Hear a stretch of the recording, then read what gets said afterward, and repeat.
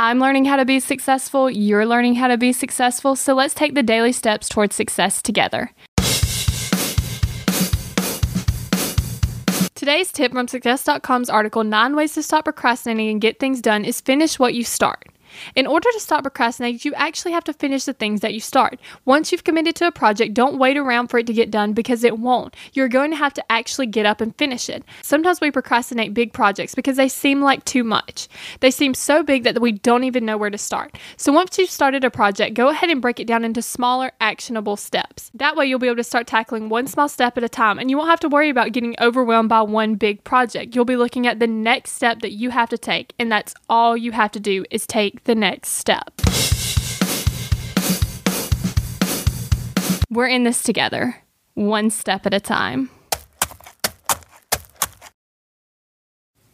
Have you found yourself Googling, how do I stop procrastinating? Here's the thing. When you search that, I'm sure you found hundreds of tips, tricks, hacks, and strategies. In fact, I've shared several of them here on the podcast.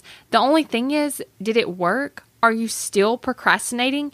If you are, then what you need isn't another hack. You need to focus on the actual thing that's causing you to not take action. Our thoughts control our feelings control our actions, which means if you want to change your action or inaction, you first have to change your thinking. That's exactly what we focus on in my program, Kick Procrastination. This program is designed to help you go from procrastinating on your goals to taking massive action towards achieving them. So go to kickprocrastination.com to sign up.